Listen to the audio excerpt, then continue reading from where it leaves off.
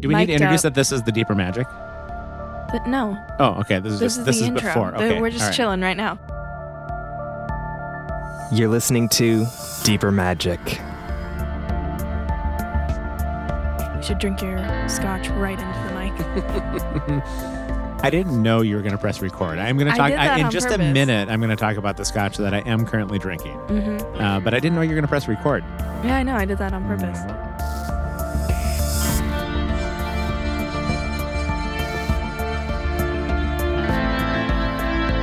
All right. Well, this is the Deeper Magic. We, Oh, yeah. Anna and I'm Peter. We fully believe that spiritual conversations happen all around us all day long. Part of the Deeper Magic embedded in the world, Yeah. whether you're in an institutional church or not. But speaking of like dad moments, I had a dad moment this week with you. Yeah, you had, did. You had your first ever flat tire. Well, it was more than a flat tire, so it was yeah. quite the deal. It You were was- in downtown Minneapolis, and what Mhm. happened? I was, well, it was funny. Okay, because I had coffee with a friend, and then I called you, and I was like, hey, I'm on my way home. If there's food left over, I'll have some dinner. Otherwise, I'll just scrounge around for something, because I was staying at my brother's apartment for a couple of days because Right. he's closer to my campus. And I was like, all he has is mini cinnamon rolls and box mac and cheese. And so I need some actual food.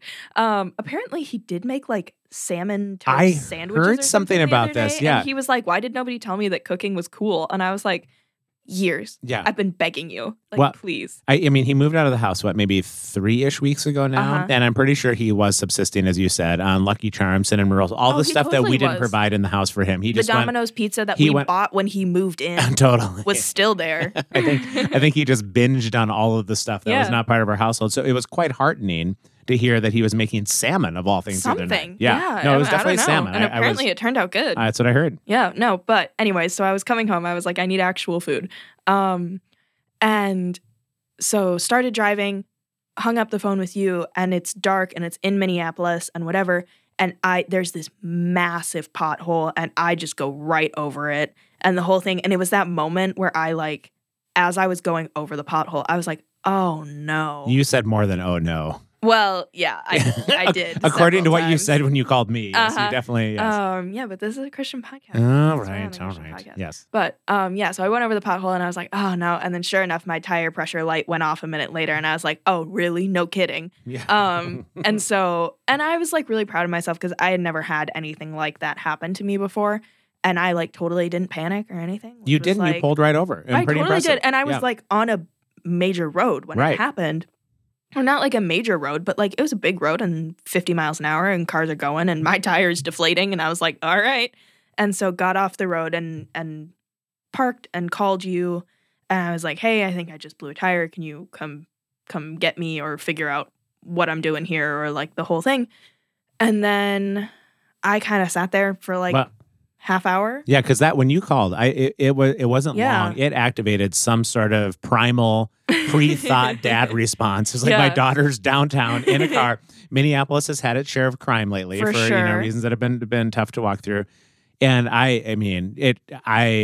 always like an excuse to be able to drive fast in case the Mhm. officers pull me over. And, Oh, and yeah. so, for example, when you and your siblings were all born, all 5 of you, it was really Mhm. fun to drive to the hospital because I thought if I get pulled over, I can just say, hey, My wife's wife's in- having a baby. Exactly. Yeah. And it's actually, we had Samuel was born in Scotland, so that was a different deal. But I had all sorts of justification to drive really fast downtown. I don't own like a rifle or anything, so I didn't know it. But No. I could have grabbed my Braveheart sword that's by the side of my bed Yep. and come down. But it activated something in me to think of you down there. So much so that I remember when I tried to call you on the way. Yeah. I was between Ridgedale, this mall. And Well, and I didn't tell you what had happened here because you didn't pick up the phone. I know. I was like because- driving like a bat out of because hell to come, I'm to sitting come there, get you. And you and didn't I'm pick up like- the phone. I'm sitting there and I'm like, all right, gas is expensive. Yeah. It's warm enough outside that I can turn my car off for like 15 minutes Okay. and turn it back on and not get too cold. Like, I'll be okay. But I forgot, obviously, that if I turn my car off, my car is not going to notify me that you're calling me. Yeah. And so I didn't have my phone out or like next to me because I was driving. So I wouldn't have it out and next So to me. that's what you But I didn't forgot answer. that my car, obviously, if it's off, isn't going to tell me. Oh. And then my thought was like, if he calls or texts me, I'm on my computer, I'm doing a schoolwork assignment. And so I was like, so my computer will tell me, but I wasn't connected to Wi-Fi. So of course Wow. it wouldn't. And so then all of a sudden I was like, oh no, and grabbed my phone and sure enough had 2 missed calls from you. And I was like, I'm okay, totally- I'm alive, it's okay. I think every missed call increased my speed by about 10 miles an hour. I remember exactly where I was when you didn't call. And then I remember exactly where I was when you, like the stuff that goes through your mind as a parent in that kind of situation that you can't control. Yeah. And I'm a bit of a fatalist anyway in terms of the worst case scenario. If I watch a sporting event, I assume my for team is sure. not going to win. And so what went through my mind in those 3.5 or 4 minutes or whatever it was when you finally called is like, oh dear Lord, thank you. Yeah. So I got down there and it turned out to be a really sweet night and we enjoyed the night. But you had a really interesting experience in that time of it turned out to not just be your tire. In fact, your tire was fine, which I've never heard this before, but your tire was totally fine. Yeah. It was that you had bent the heck out of the rim of your tire. And that caused your tire to deflate. I don't even know how it does that and doesn't damage the tire. I still don't understand that either. But I heard it from multiple people as I was Yeah. calling around to try to then find new rims because who knew a new rim is like $800. So we found some aftermarket rim. So you have one black rim and 3 original rims on your car. So your car's got some character Well, no, to it. because you were like, you can get a new one that matches the others for like $800 or a used one that matches the others for like $500. Or you can get one that doesn't match the others and is new But for it's like cool. $200. Yeah. And I was like, Dad, I work in a coffee shop and I'm a college student and you want me to pay more than double. I didn't want you. Well, I'm just no, but asking like them- you're yes, no. suggesting Well, I was that just- as an option to me. I know. Well, I didn't It's like know the how much you cheapest cared. of the options. I didn't know for how much sure. you cared about the aesthetics of your car, but it turned out that the black rim that you were able to pick It up. looks really cool. Yeah, it looks really cool. And it turned out to be what, $147? Is that what it was? And then they just had to install it, which wasn't much more. But you had an interesting experience in light because you've been thinking about getting a second tattoo. Yeah. And so anyway, this is where the idea that there's all kinds of stuff happening in our lives and I think in the spiritual realm all day long that I think to learn how to attend to it is not the easiest thing. But you had an unusual situation related to this, the tire, the tattoo, all of that. Well, and it had kind of been on the heels of some other stuff that like had been happening in the last 2 or 3 weeks that you and I and Mom had been talking about. Right. Where then all of a sudden we were like, okay, so like listening and paying attention to things is like really important and we're going to really be making an effort to be doing that. But yeah, so about a month ago, I was cleaning my room and going through some stuff and I have like this big, because I'm secretly a hoarder. I hide it well, but I am a hoarder. And so I go through this like bucket that I have under my bed of like cards from birthdays or Christmas or holidays or just whatever. And it's like, it's actually really sweet. And I do that on purpose because, I don't know, it's just fun to have those memories of things. Of course. And as I'm going through this old like box of cards, I weirdly find like $150 in cash in this box. And I was like, how did I do that? Why would I have put a card with the money still in it in this box? What would I have, how did I possibly do that? It must have been fantastic discovery because if I find It like was 11 great. cents in my jeans pocket after they come out of the I was dryer, like, I feel, oh my yes, gosh. I know, hidden treasure. Yeah. And so then I'm sitting there and I was like, okay, well, I've wanted these like couple little tattoos for a while. And so I was like, great, this will cover most of the cost of that. And I have enough other money like saved up that I can do that then. Like booked the appointment, had my designs picked out, like the whole thing, knew where I wanted them, like all of it. I was set. And then just was like, I don't know, something feels off. I feel like I'm not supposed to do this. I don't know why. I feel like I'm supposed to wait. That feeling's so weird. It's when such a weird I feeling. know. I And mean, I'm I've like- had that it was so many times in my life, but you Yeah. can't explain it. And it's happening in the most mundane of circumstances. Like you have a tattoo, you obviously want to have more tattoos, and yet you're going to think to maybe execute getting a new tattoo. And you're saying that everything in you is kind of resisting the idea for not like any ideological reasons. No, yeah, absolutely. And so I finally was just like, okay, I guess not, and like canceled the appointment and the whole thing. And now I'm sitting here a month later having listened to that, and I bend the stupid rim of my stupid wheel in Minneapolis, and to get it replaced I'm comes still mad at you to- for not picking up the phone, by the way. Those Yeah, 3 I minutes know. were okay, keep going. Sorry. But the total cost that I ended up having to cover for that to get the rim replaced was $147, which I happened to have the cash for You sitting just on my found in the bedside shoebox, table. Yeah, that was it. I mean, and you didn't. How many? It was about a month before this event that happened. Yeah. I just, for you, I know how much a budget is important to you, and Yes, you it have, is. Yes, and you have some gift money in your account that you were given by somebody else that you just have wanted to use a baseline in your account because you care about wanting to keep that for some future things that you sense are part of what you're going to be invited into. And so I know it's been stressful to watch that fluctuate and make some good decisions on that. So it really is. It's just intriguing to me that you would pay attention to something a month before an actual event. Like you just knew you weren't supposed to do something, but then it was a month later that this happened, and all of us, and just to not spend the money, and then to have this happen, and then to find the money, the whole thing. I don't know how you interpret that experience. Some people would say just luck, coincidence, whatever. But I think it's hard to explain that kind of experience when a month prior to that, something else was already afoot at that point. Well, and I think I know a lot of people who, and I have been in stages in my life where I would just say it was good luck or it was whatever, or coincidence, or like, oh, isn't it nice that that happened out that way? But I think more and more, and especially in the last like couple of weeks, as some other like kind of odd things have been going on in all three of our lives, that we've all just kind of been like, okay, really paying attention like moment by moment. And it really is like, I am doing this weird thing that like kind of makes me giggle a little bit here and there, just how casual I am when I talk to God about things. And so really most of the time it's just me being like, hey, what's up? And like, and that's it. And like getting whatever I'm feeling from that. And just moving on with my day. But like in the last couple of weeks, especially to have been listening and like checking in with things and being like, hey, is this a good, do I say yes to this? Do I say no to this? How do I respond in this situation? And like hearing that and really leaning into that experience. And then to have something like this. And I didn't even realize it until we'd already gotten my car fixed and I'd paid for it and like the whole thing.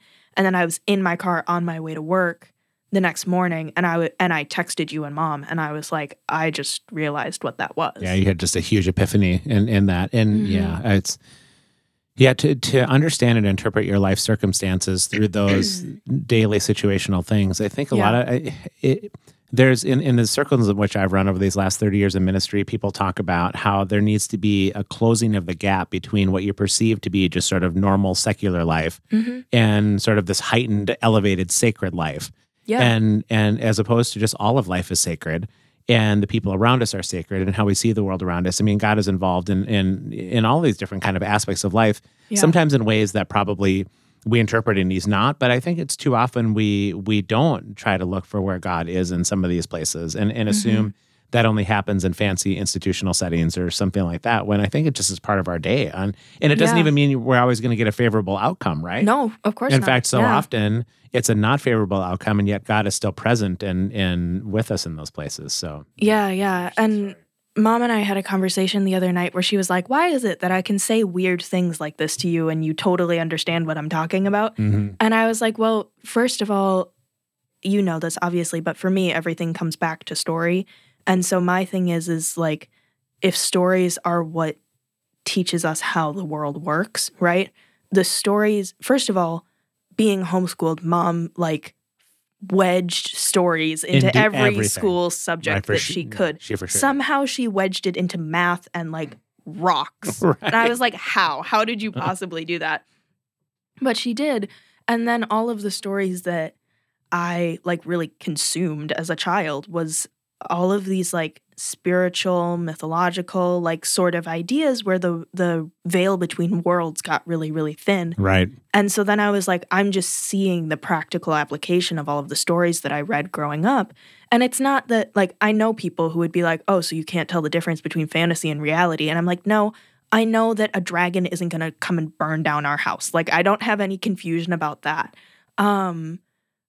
But what I really also don't have confusion over is, I remember this so vividly. At one point, I was in the woods with a friend of mine, and it was not an unusual thing. Like, we spent every Friday in those woods, and it was just the two of us, and we were probably like 11 or 12. And I remember seeing a man walking down the path, And he didn't see us yet because we were kind of like in the trees a little bit because we weren't really on the path type of people. And I just remember looking at my friend and just being like, we need to leave right now. And she was like, what are you talking about? And something like deep in my spirit was like, he needs to not see us and we need to not be near him and we need to leave right now. For sure. And there must have been something about the way that I said it or the way that I responded that she, after the first time, did not question it. She was like, all right. And we just left. And I was telling Mom that story the other night. And I was like, and I will never know if we needed to leave, if that was something, why we needed to leave. And Mom was like, you'll never know because you left. And I was like, yeah, that's what that is. But listening to that gut feeling or that instinct and leaning into that, and I had called it instinct for a long time, but I really do think it is God. I think so too. And we'll talk. One of the main conversations we'll have as part of this episode is just about some of the events that are going on as we're recording, which is the 19th-ish of February, I believe. And so we'll release it here shortly. But there's been an ongoing event at Asbury College and Seminary where there's this perception of a huge revival happening there. It's not the first time it's happened at Asbury, and I know some of the faculty down there. And we'll talk a little bit about just that idea of not does God just meet us in the normal, usual spaces, but how do we understand and interpret these seemingly bigger events where there's something really significant on the move. But maybe just one more quick conversation, because I am drinking my 27-year-old Ben Nevis That's older Scotch than me. whiskey. It is. This was put in the barrel before you were alive, 1991. So it was actually pulled out, 2018, I guess that would make that. And Ben Nevis is a really fun place for us as a family. It's the highest mountain, I think, in the UK. And I disagreed with that, but I actually don't know whether or not that's true. You don't know. For sure, don't quote me on that. If my dad is wrong, it is his fault. I would like to claim academic ignorance here. Well, let's just say it's a tall place in big hill. And we went there. It's right in the shadows of when we took you guys to the Hogwarts train. So if anybody is familiar with the Hogwarts movies, the train that they always get on to Hogwarts movies? I'm sorry, the Harry Potter movies. If anybody is familiar with getting on the train to Hogwarts, had a little too much scotch over there. Apparently, I barely even sipped it. They get on this train, which is really an old school steam engine kind of train. Oh, it's so cool. It's iconic. And what's even more iconic is that they always pass over. Is it a viaduct or an aqueduct? It must be a viaduct, but I think it's a viaduct. But I don't know the difference between via and aqua when it comes to ducks in that moment. Via means way, and aqua means water. Is that like Latin? Because you're homeschooled. Okay, so you would know Latin as a homeschooler. You should know Latin. You're a professor. No, I know Greek and Hebrew. Okay, I don't know Latin. That's lame. So it must be a viaduct because they're not channeling water through this thing. So it's a passage. So we went over that really famous viaduct that's part of the movies and took you on a Christmas ride over on the Hogwarts Express. It was super cool. But then we went to Ben Nevis. Like 14-year-old me was having the time of her life. Oh, it was phenomenal. It was awesome. It was phenomenal. It was really cool. And then we drove over to Ben Nevis, and that place was just totally magical because you take about maybe a 45-minute walk, I want to say, and you park in what they call the car park over there. And there's a sign that says, warning, danger of death. Yeah, I was going to say, when you take like a 45-minute walk, I was like, walk is maybe a little lighter than what it was. It literally, that's not an exaggeration. It literally says danger of death. If you're going to take this path. And after taking the quote-unquote path, I can see why they said that. Because there were certain moments where we were hopping over little babbling brooks of streaming water coming down the hillside into these huge chasms that you would easily disappear into if you fell. Oh, for sure. I think Simon was maybe 5 or 6, your youngest brother. And we're like hopping. What kind of parents are you? Apparently not very good ones. But it was quite the adventure. Yeah. But then it was so stunning because you end up in the valley between all of these mountains and these meadows. And there's no cell phone coverage. You can't get anything. And I would just say that every time Ben Nevis is my favorite of the various Scotch whiskeys. And it's such a fun hobby because there's just, hundreds of distilleries and thousands of variations. And when you drink a Scotch whiskey, you're actually drinking the qualities of the land in which it's been distilled, whether it was the peat moss of the place or the grass or the pine needles. It really runs, there's such an earthy dimension. It's part of why, I mean, I would like a pint of beer and a glass of good wine. I don't know that stuff very well, but there's something about here sipping some Ben Nevis Scotch that it's so much part of the land, and it's such a wonderful hobby, and it was such a magical place to just be in the midst of, where I think I lose track of that really sweet, thin space that you described earlier, unless I'm in those kind of places on a somewhat regular basis. I did a sermon this morning at our local church with a friend of mine, and he asked the question, how do you experience Jesus in your life? And I said, well, I think early in my journey, and I still do, like, I really appreciate scriptures and how God can speak when the word is rightly divided. It just feels like something happens in those moments. But more recently, it's these places of taking walks or being with nature and observing God's creation that the space feels really thin in the midst of all of that. And so, yeah, so it's just sweet. So this is, I promised that we would have a little bit of an ongoing Scotch education segment as part of the Deeper Magic. So you just turned 21 last month. I was just going to say. And so this is my education for you, is that Ben Nevis is a Highland Scotch. There's 4 regions in which Scotch is distilled, and each region has its distinctive characteristics. This is Highland. It means it's caramely. It's a little sweeter. It's not so harsh. Interesting. And yeah, it actually tastes quite good, and it reminds me of the very thin spaces in which we walked in Ben Nevis under danger of death, but we did happen to all survive. Under danger of death, yeah. Definitely want to go back to that place sometime. But there is something really sweet about that. You can absolutely try it. So, yeah, we'll take a go. 27-year-old Scotch. Here you go. I am not a Scotch drinker. You actually did the right thing. You're supposed to smell it first, because the aroma experience is as important as the taste. Yeah, no, but I am not a Scotch drinker. I know. So this is going to be your first. You've had a couple. No, I've just never enjoyed any of them. Well, and you might not enjoy that one, but that one's particularly good. Oh, that's really good. Isn't it? It's got a lot of demand. If I was to teach you even more about Scotch, you would notice how the smell is, how the first taste is, how it lingers on, how that first move on your palate is, and then how it lingers. And a good Scotch takes you through a bit of a journey of 3 or 4 different I know that sounds crazy, but it's true. You're getting really philosophical. Oh gosh, I know. I'm totally geeking out. I get it. But a good Scotch will take you through a bit of about an 11-second journey from smell to finish. That it should feel a bit like you're walking through a part of Scotland as you're doing it. It shouldn't just have one note. You should have multiple sensory experiences where it's pine needles and open air and mountainside and heather and peat moss and all of that. So it's really kind of a fun experience. I'm actually kind of getting some of that from smelling it, and then tip of the tongue, middle of the mouth, back of the mouth. Now it's totally right at the top of my throat. I feel it. It's cool. Yeah, to drink recreationally is not my jam, but I certainly enjoy the hobby of all of this. It's really fun. Cool. So that's our Scotch thin segment. Space. That's deeper. So I will introduce further Scotches, because we have a whole shelf full of them that I bring back regularly from Scotland that you cannot get in the United States. So Ben Nevis, I'll make 27, a cocktail or something. Signatory vintage, exactly. All right. Yeah. So Asbury Theological Seminary. That's our main conversation. So we'll talk Christian about that for well, these are Ben Nevis is a Christian thing. Ben Nevis is. Christians will tell you that alcohol is a sin. I know, but even though Jesus' first miracle was turning water into alcohol. I know. we talked about alcohol in episode 7 or something of the podcast, and I had people. There were not many, but some people were like, "Can you really talk?" Whatever. Okay, so fine. Yep. Yes, you can talk about alcohol. Yes, you can talk about alcohol and be biblically sound. And not only can you talk about it, you can sometimes have some every once in a while, and it's kind of not a sin, actually. No. One of the best days of my whole life is when I got my first full-time professor gig at Bethel University. So on the same day, 3 things happened. One is I got notified that I was going to get hired for a full-time teaching position, 7 classes a year at Bethel University.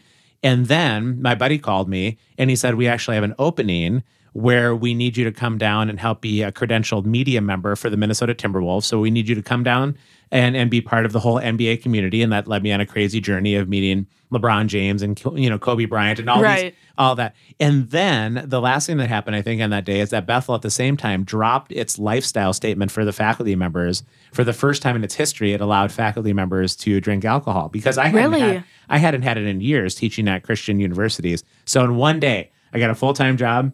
I got credentialed as a media member for NBA.com, and they dropped the lifestyle statement. That's really cool. Yeah. Did you actually hear? There was a whole thing with the student and faculty lifestyle statement a couple of months ago. Really? At Bethel? Yeah. Oh, I did not Bethel. Hear this. It was a huge thing, and I know about it because my advisor was really, really upset about it. Okay. Yeah.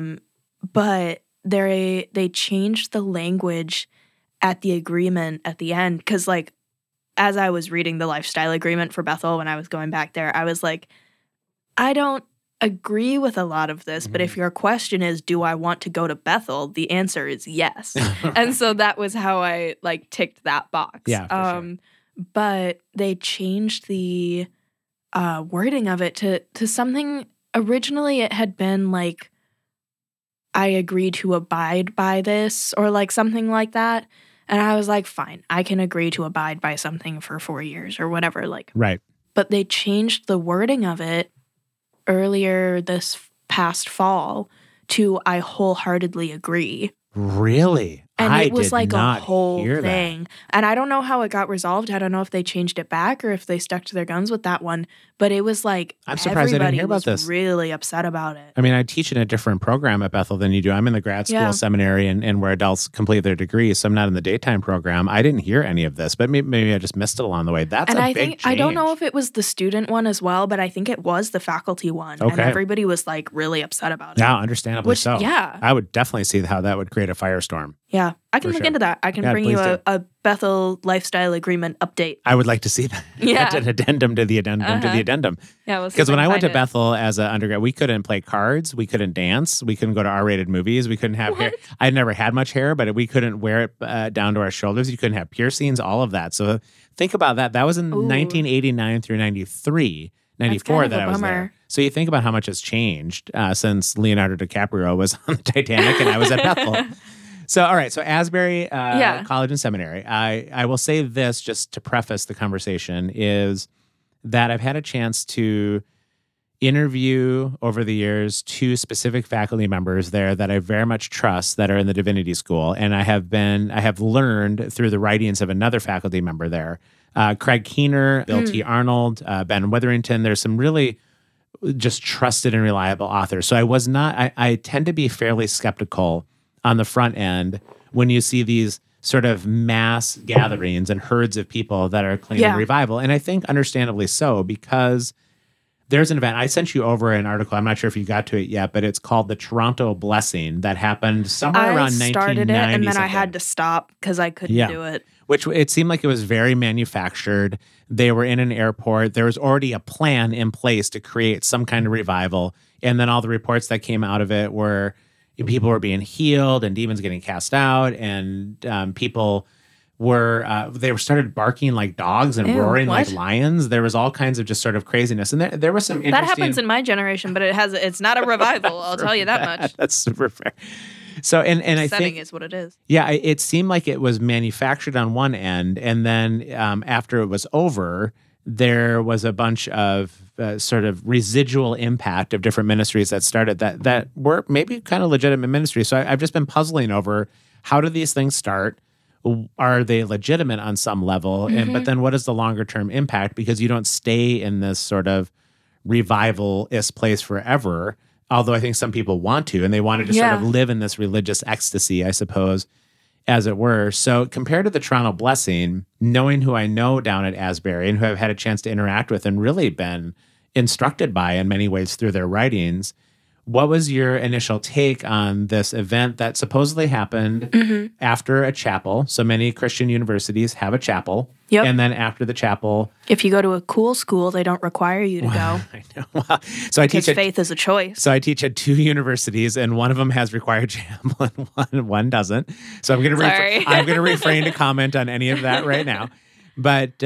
But in this particular case, and we were going to have my friend Justin Jepson on with us as part of this segment because he has been a chapel director at a university. But he's lame. Well, he's sick right now. He texted me today and he's got the flu. Lame, so yeah, same thing. Maybe we'll do a side segment with him at another point. But we had lunch this last week and talked about this experience a bit too. And so after chapel, apparently at Asbury, maybe 20-ish or so students stayed and the worship team kept just singing, and it's been very subdued. They haven't tried to market anything. There hasn't been any there wasn't even a specific idea that something might happen. Because at that Toronto Blessing, they really were planned. They were trying to plan it. And I have been, Anna, I've been in environments where I've seen a demon get cast out of a woman. And to this day, even though it was more potentially a manufactured style environment, I have a hard time explaining what I saw related to the way that her body was contorting in those moments. And so we'll just bracket all of that off. But Toronto seemed manufactured. Asbury seemed like it kind of emerged more organically, like grassroots wise. And then it just grew and grew and grew. And they haven't stopped for 2 weeks. As of today, the day of recording, Craig Keener came out and said publicly, we need to put an end to this, not because it's the wrong thing. And some other faculty members are saying the same thing, but because literally, I think tens of thousands of people are now descending on this small town of about 8,000 people. They don't have food. They don't have places for them to stay. So they said, we're closing this off to the public because everybody wanted to rush down to Asbury to see what started with 20 students and then just grew to like 200. And it's been going 24/7 for the last 2 weeks. And people are claiming that they're experiencing significant relational and spiritual healings. They're being overwhelmed by God's love, kind of the typical components of a revival.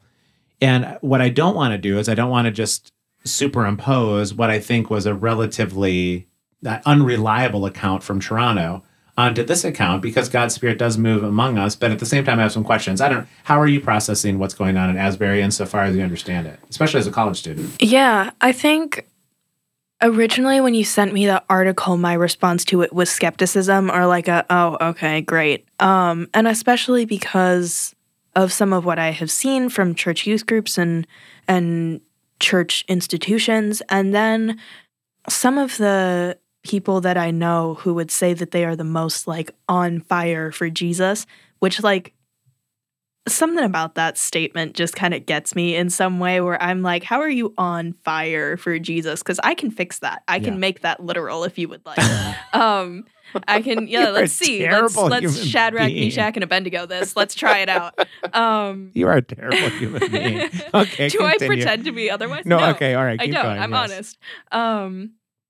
But I just have gotten really tired of hearing about this sort of thing and hearing about like, oh, this revival and the spiritual healings and God is so good and like the whole thing. Because, and there are plenty of like jump around churches that are are popping up these days, where it's almost like it's supposed to be a revival every Sunday that you're in church. So I think your cynicism is and there's it's some this reason weird for it. Like manipulative dopamine rush that happens. That's you said it so well. I've experienced it at like church weekends away and like youth groups and whatever, where it's like they have carefully cultivated the environment to manipulate you into having that and into releasing that dopamine rush in your head that then they tell you is the Spirit of God moving in the congregation. And I've been in church like meetings planning for Sunday services where even if it wasn't said out loud, it was sort of the unspoken reality in the room as a way to shape the service to create that dopamine release. So I think there is plenty of evidence that would suggest that cynicism sometimes is warranted. Absolutely. And I think like with that being my experience, my initial reaction was cynicism, which is often my first reaction when I hear about something happening in the Christian institution or in the church institution. But then as I was reading through the article, I first of all kind of intentionally made the choice to not be skeptical about it, because I was like, I want to be open to the good parts of the church institution. I don't want to just shut out all of it. I just can't believe how wise that is to be reflective enough to be aware of your initial response, but then not let your initial response guide the remainder of the situation. And to recognize that so often our first response in any situation, relational or otherwise, is you don't just do away with it, but it's helpful to be reflective upon it and be maybe even sometimes humble and say, so my first response maybe isn't, you know, in alignment with the objective realities of the universe kind of thing. So to think about it a little bit, I think is incredibly wise. Thank you. But yeah, so what I was trying to figure out in all of that as I was reading through this article was that the thing that initially struck me was just that it was some of the college students who decided to stay. It wasn't something that the organization was putting on or the worship team or anything like that. It was just the students who decided to stay and kind of keep that going. And then the other thing that really struck me out of all of that, because I think a lot of times there are things that happen in the church that originate as something really beautiful that the people kind of came together and started that wasn't begun by the leadership of that organization. But then I think too often what we see is that then it becomes commoditized by the church. And so the students start it, and then sometimes the organization comes in and takes it over and commoditizes it. And it's like, look at what's happening in our institution. Isn't this so cool? But the thing that I thought was really, really interesting about all of that was that the school made a really intentional choice and effort not to record any of it, not to like put any of it out there on the media or anything, because they said they didn't want to interrupt or disrupt this sacred space. And so all of the footage or photos or whatever that people have been seeing of this like quote unquote revival is from people who have traveled to be there or the students who started it or whatever. But I think the part where I'm maybe a little less hesitant and slightly more inclined to believe that this is actually a really cool and beautiful thing that's going on here is that the leadership of that organization was not involved in any way, either in the starting or in the continuing of that. Yeah, and that's where what you just said is exactly has been my best shot at trying to understand from the outside looking in and within the limitations of not being there and experiencing things. And so, of course, our understanding of the situation is limited by the lack of involvement. But that's what I would want to emphasize is what you just said is not only does it seem like the leadership is shepherding this in a different kind of way where they're not, as you trying to market it, trying to, so come to Asbury. This thing happens all the time. I mean, upper education is struggling to find students. This would be the perfect opportunity for them to throw something out on TikTok and say, look how the Spirit moves. Oh, for sure. So the combination of that, along with the fact that I have had the opportunity, as I mentioned previously, to talk to people that have, I think, they've been really wise people that come from that place and their take on the scriptures and history and everything has been so balanced and so well thought through that I am, as you said, I'm more inclined to believe that something is happening here. And then I think, assuming that that's the case, the question is, how do we avoid trying to recreate that somewhere else? Because as you have rightfully said, places where it's not maybe happening in this expression of it, there's maybe an understandable impulse. Well, we want to experience that in our community too. And they're down in Kentucky, maybe somebody in Texas or California or Oregon or overseas says, well, we want that here. And there's an assumption that there's something about what's happening at Asbury that is better than just usual life. Yeah. Right? Like, this is super de-duper spiritual stuff versus... extra holy. Yeah, versus just simply being kind to somebody who's serving you coffee at the local shop is not a lesser than spiritual experience than what's going on at Asbury. But they see that, and they see the notoriety that comes from it. And then they also, I think in understandable ways, want to have that kind of thing move in their midst too. But Jesus is pretty clear. I think it's in the 3rd chapter of John, where he's like, so here's the deal. The wind kind of blows where it's going to blow, and you can't control it. And to try to manufacture it and try to manipulate it is doing a real disservice for how this works. So I think if we have... Ooh, to bring it full circle and make both of us look real smart. Yeah, right. It's exactly anytime you can do this. I know, right? I'm all it's in. Great. Right. It's like when you're writing a paper and then you get to the end of it and you're like, ooh, I actually had like a good point there. That turned out nice. Yeah. Ooh, I like when that happens. No, yeah, but it's what we were talking about earlier about just listening and seeing what time it is and hearing, okay, is this a moment or is this not? Yes. And then leaning into that. Yeah, for sure. Full circle. That was full circle. So good job. Yeah. So I think, can we acknowledge the authenticity of what seems to be happening while also being mindful that we don't want to try to then create an idol out of this movement of some kind, where, again, by all accounts, people's lives are being changed within a reliable institution. I think that the other question, and this is maybe the last part of our reflections on this Asbury experience, is there's a lot of questions that people, and I found myself asking the same question.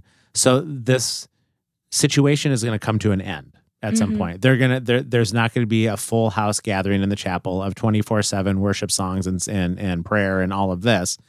So what was the meaningful long-term impact of that? We're not necessarily needing to stay in that kind of space for our whole life. It's a gift if it happens, if there's a real sense of the nearness of God. And I'll just, you and I haven't talked about this before. And so I'll great. I'll throw it out to you and you tell me what you think. I think maybe one way to process that, and I'm not saying this is the way, but I think for those people who are cynical that there's some movement of God that happens in a fairly intense, unusual kind of way that, it's just blah, blah, blah. It's meaningless. It doesn't lead to any kind of outcomes.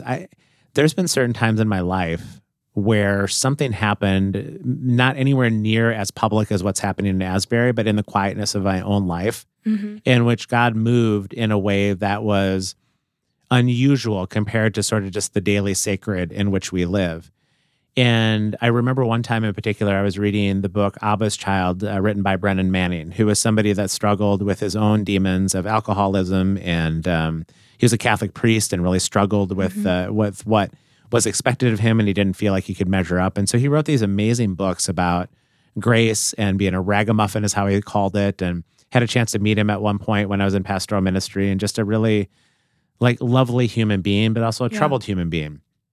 And I remember when I was really struggling in I think it was my 20s, with being a chameleon in life, basically putting out into public a perception that I thought people would like, and then be willing to change my spots in any given environment, and not ever then being myself in any given environment. I was constantly changing my spots and constantly making up a facade of myself because I was just being wounded, and I didn't want to be hurt again, and all of that.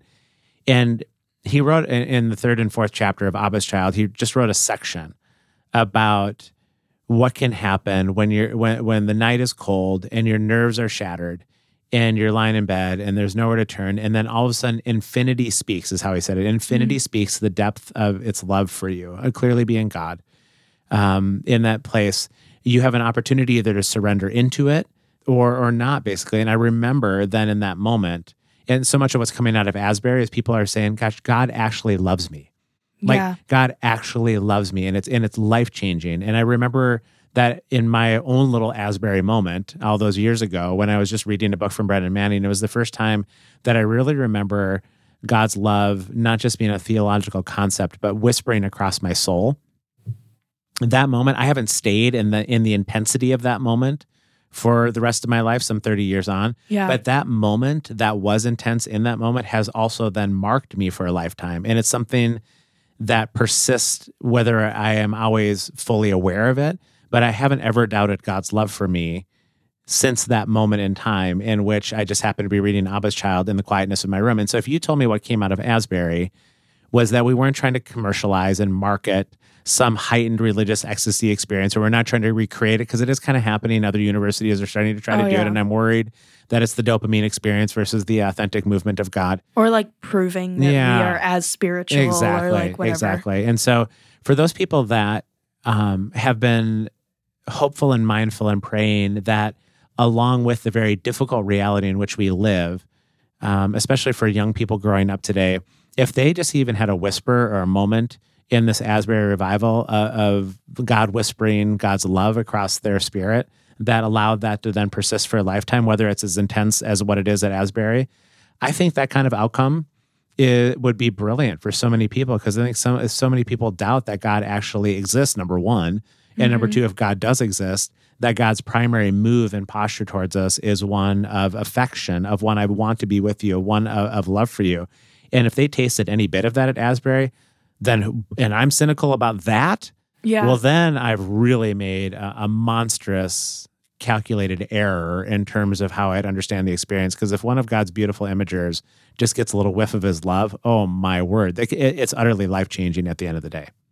Yeah. So that's my take on this, but I don't know what yours is, and we haven't talked about any of this yet. Yeah, no, I think mine would pretty much be all of what you just said, which I think, unfortunately, too often people are looking for really large-scale revolutionary change kind of thing in terms of determining the value of something.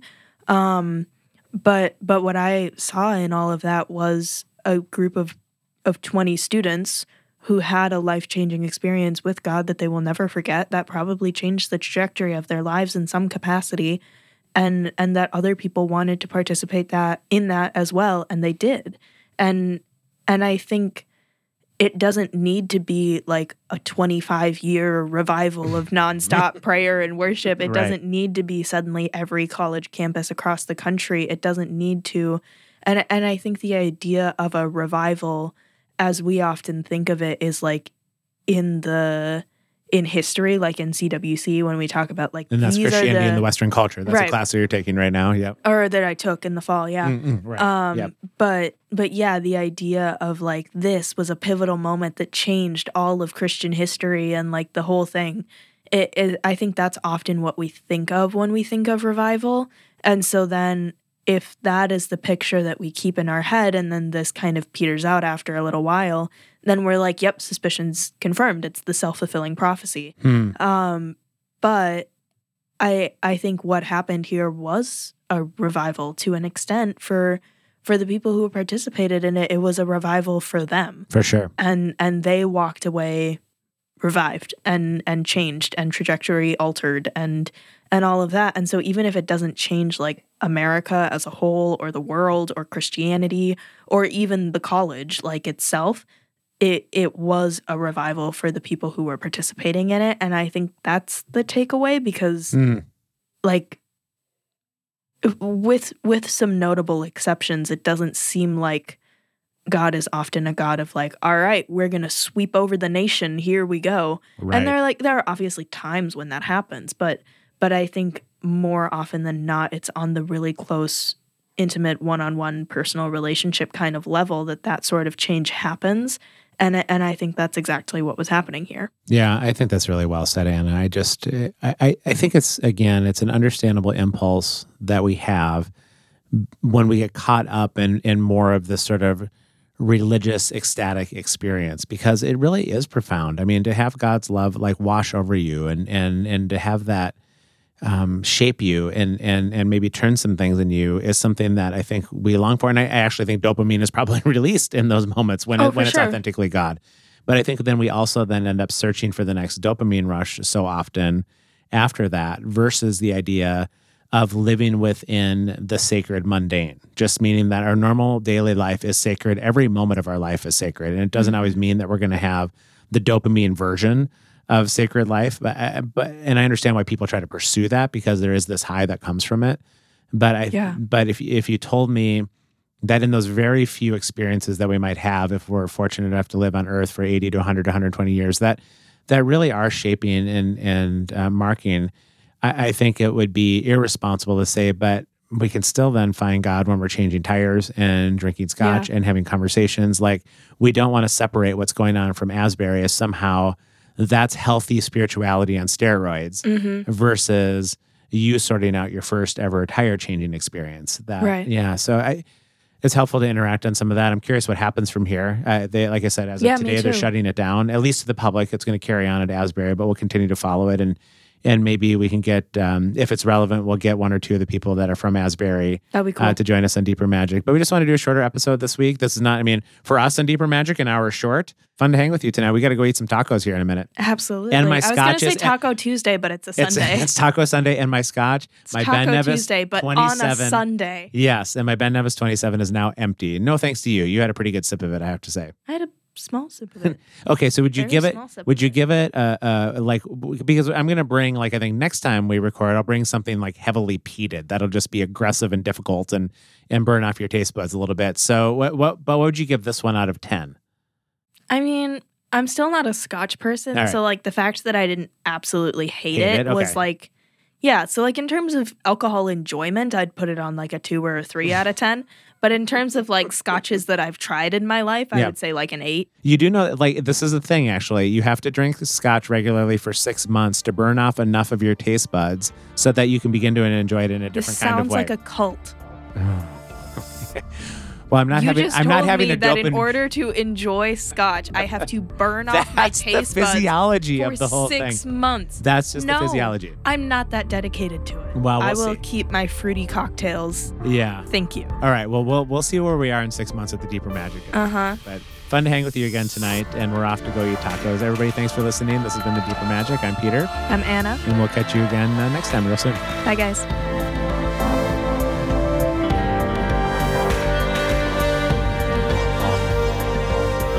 Deeper Magic is produced by Audio on the Rocks, and our music for this episode is Auroras of Saturn by Music L Files. You can head on over to filmmusic.io and find that there, all licensed under Creative Commons 4.0, viewable on the site as well.